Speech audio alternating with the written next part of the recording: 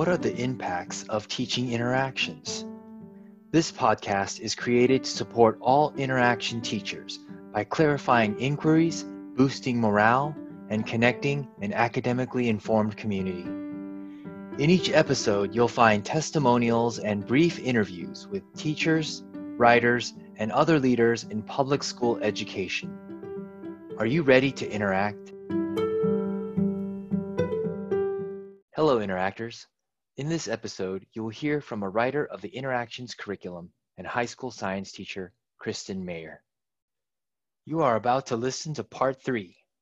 If you haven't listened to part 1 yet, please go back to the main page of the podcast and click on part 1 of episode 1, and then come back to listen to part 3. Ready to interact?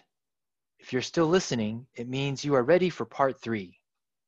I hope you find it encouraging, clarifying, and supportive.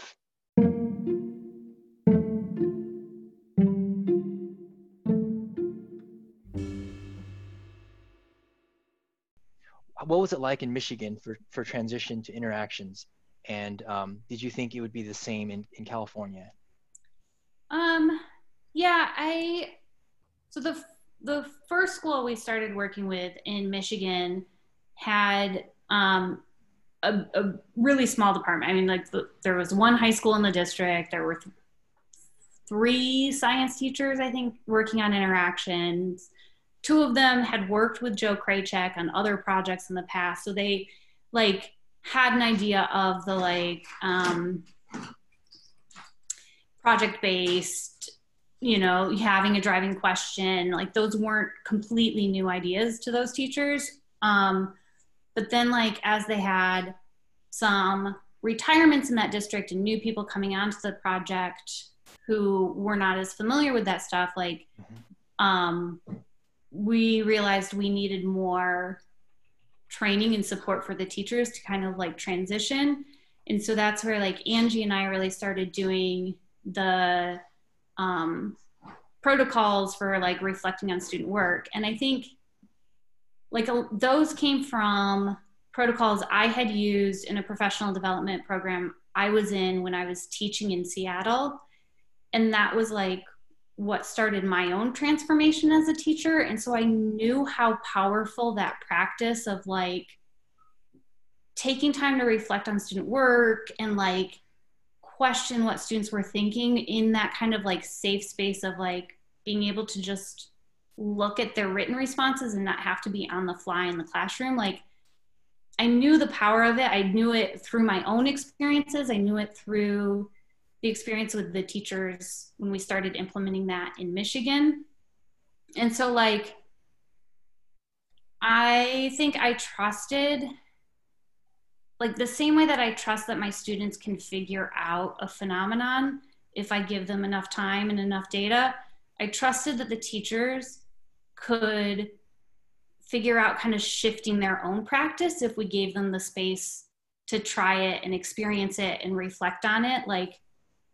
I experienced it myself. I've seen lots of teachers experience it, and I trusted in that process. And so I don't think every teacher has the same trajectory along that path, but I've seen lots of growth, and I trusted in the process. And so I was excited to see that process playing out again and see where it led us, new and interesting in a new scenario. Yeah, so in Seattle, there was a grant when I started teaching there that PTOS, Professional Teachers of Science, I think was what they called it, but it was a grant to pay for extra professional development for science teachers. And so it was, I think it was 2-week long summer workshops where we would delve really deep into content. And then during the school year, once a month, we met for an hour and used a protocol to look at student work and analyze student work. And so we, the 8 chemistry teachers in the district would meet once a month, and one of us would bring some student work and we'd run through that protocol. One person would facilitate, one person would be sharing work, and we'd rotate those positions. And that PD learning experience like totally transformed me into the teacher I always wanted to be. And it was really interesting because I was one of 2 teachers at my high school in Seattle. And the other teacher I worked with had like a very different approach than I did to teaching chemistry. But like through that process, we both really grew and developed a lot, and like both experienced a lot more success in our chemistry classes, even though we still both had our own unique approach to teaching chemistry. Like we both grew a lot through that process. And you know, he still did more like textbook stuff than I did, but he would do it in a way that was more engaging for the students. And like we both kind of developed a lot of ways of getting our students to think about what's happening in chemistry a lot more, and just both had a lot more success in our classes, even though we also both still taught in our own unique way. And so that like just working so closely with him, because we were the 2 chemistry teachers in our building, but also with the chemistry teachers across the district, and really delving into that protocol, like it just really, I grew so much from that. And like I saw a lot of other growth in my co-teacher from that. The protocol that Kristin's referring to, is there a name for it? The original name I encountered it through was the consultancy protocol for analyzing student work, I think is the name for it. And I was introduced to it through this professional development, but they got it from the Coalition for Essential Schools. Okay, great. Yeah. I just wanted to explain the process a little bit so that the teachers out there who are curious, now that they see the impact, how interactions can be born from such a process, or the seed can be planted. It's a process that Adam and I went through in interactions. Adam provided some of his student work, and I was kind of like the critique or evaluator, in a way where I would just ask clarifying questions about the student work results, probing questions about the student work results, and then talk about what I was thinking out loud within specific time frames. And this consultancy protocol is made for, I think, probably groups of 4 or 5 or more. Yeah, groups, I think 5, like 8 is definitely the max, I think. Okay. And if you only have 4 and one person's presenting and one's facilitating, like 5 to 8, I think is like the recommended. And so I remember going through that with you and Adam, and I have never seen an evaluation of student work where it wasn't judgmental. This is a very safe space for teachers to ask questions and to give feedback, where the presenter or the person providing the student work is just listening or answering questions that could help the teachers present get a better idea of the context of the student work, but also what was the goal of the student work. And Adam and I are going to do that this fall. We talked to Ahem about it, and Adam, I guess he's never forgot that experience either. and so Adam, you want to add something?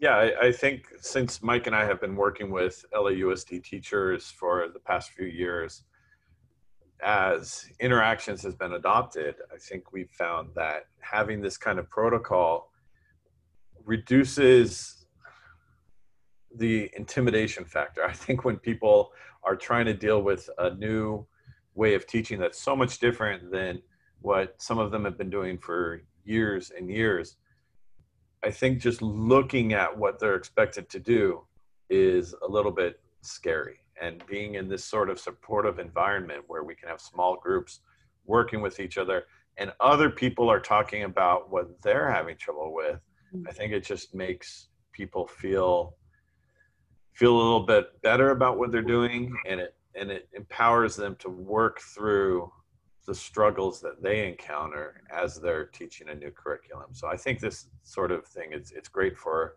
anybody adopting a new NGSS curriculum. I think we're kind of happy that we're going to be able to do it with interactions teachers this year, even though we're doing it online. So we're,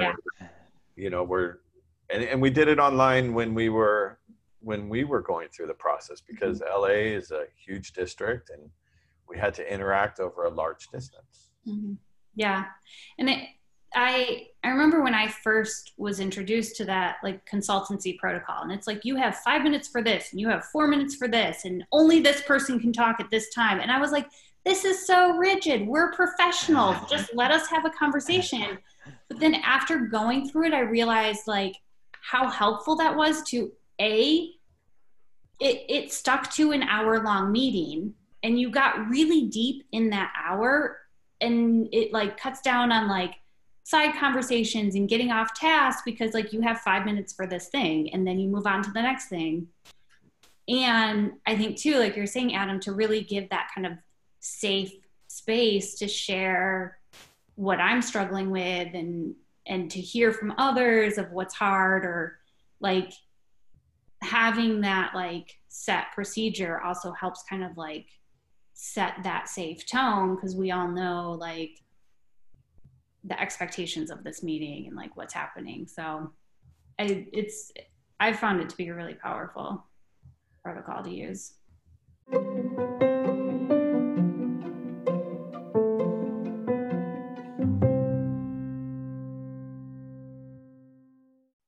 Thank you for listening to the Interactions podcast. In part 4 of this episode, Kristin will answer questions such as, what is an effective protocol for analyzing student work?